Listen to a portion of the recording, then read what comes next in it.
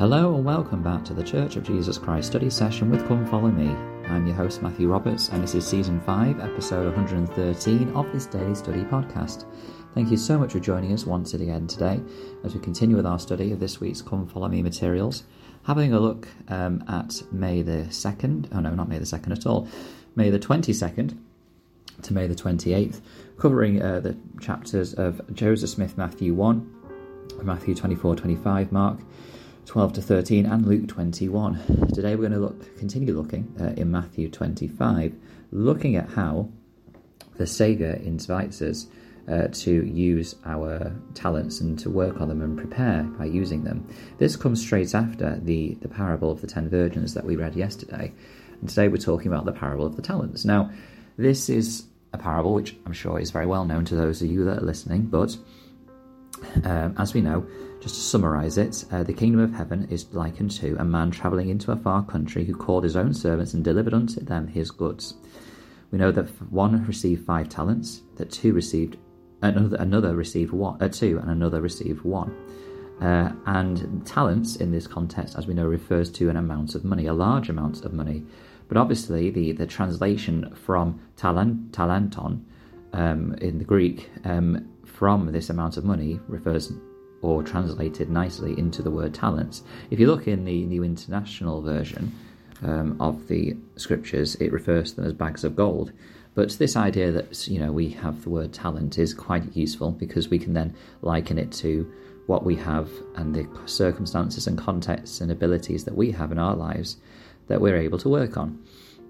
So we know that the two that had 5 talents and 2 talents went away, and it says in verse 16, then he that had received the 5 talents went and traded with the same and made them other 5 talents.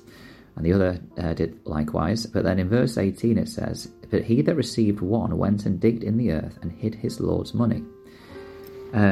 This is this idea here that this individual, in fact, I'm going to come back to kind of what I think about that in a moment, because I think that it could seem harsh at what's about to happen, considering the individual was only given 1 talent, but I'm going to talk about that more deeply in a moment.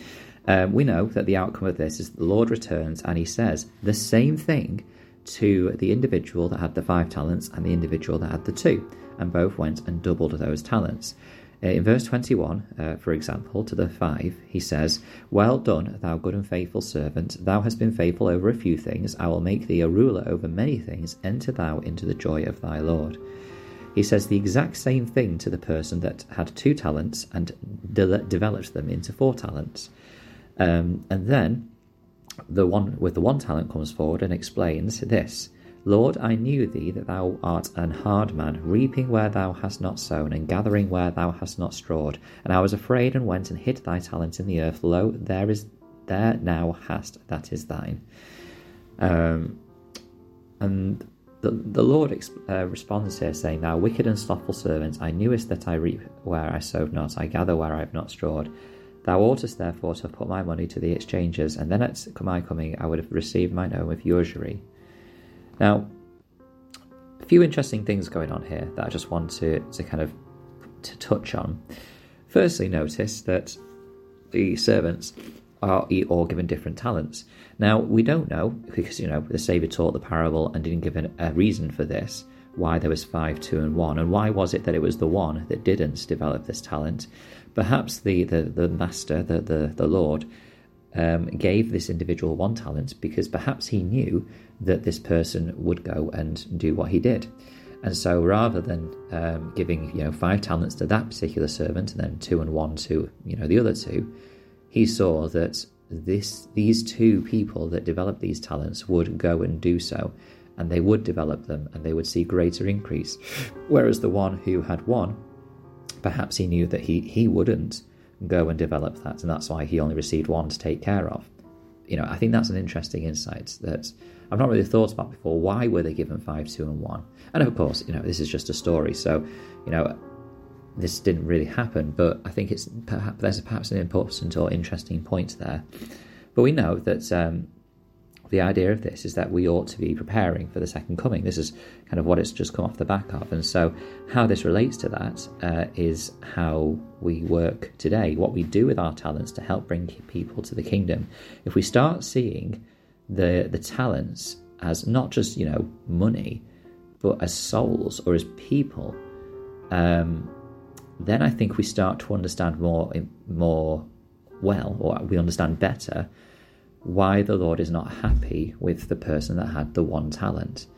You imagine if we are thinking about souls in the kingdom here, we want the individuals to go away with the souls that they have and to bring more to Christ, not to take what they have and hide it in the earth, or not to take the message that they have or the amount of knowledge they have. Perhaps it could even be the amount of knowledge they have and that they share. There's multiple ways that we can start to apply this analogy beyond just money and even beyond just talents that we have, to help us understand why the Lord is not happy with this person that has the one talent. Elder John C. Pingree Jr. said this, quote, "As we discover our gifts, we have a responsibility to develop them. Even Jesus Christ received not of the fullness at first, but developed from grace to grace," close quote. I mean, obviously, this parable does link very well with the talents that we have, but I think that, that is an important thing to reflect on. The other thing I wanted to point out as well before we finish is the wording that the Lord gives to the person with the 5 and the person with the 2. It doesn't matter how many talents we think we have. It doesn't matter what knowledge and understanding we think we have. Whatever we have right now. What's important is that we develop and work on that to develop further. And it may well be that, if we look at others, they may have more talents on the surface that we think that we have. Of course, that is just our perspective. They may well think the same about us. But let's just, take it as just our own personal perspective. What this parable to me is saying is that it doesn't matter what other people are doing. It really doesn't. What matters is what we are doing with what we have been given. The person with the 2 talents could look over at the person with the 5 and think, first of all, a number of things. You could think, first of all, that's unfair that they've received more. And then when they come back, he thinks he's done really well with his 2 talents and gotten 4. But then he looks over at the one with the 5 and he's gotten 10. He has doubled the distance between himself and the second servant. And the second servant, if he's having this comparison or horizontal view of his world, then he could become even more bitter perhaps, or even more despondent or something like that, because of the distance between the talents that he has and the number of talents that the first servant has. But notice that the wording that the Lord gives to those 2 individuals is exactly the same. They both receive the same blessing.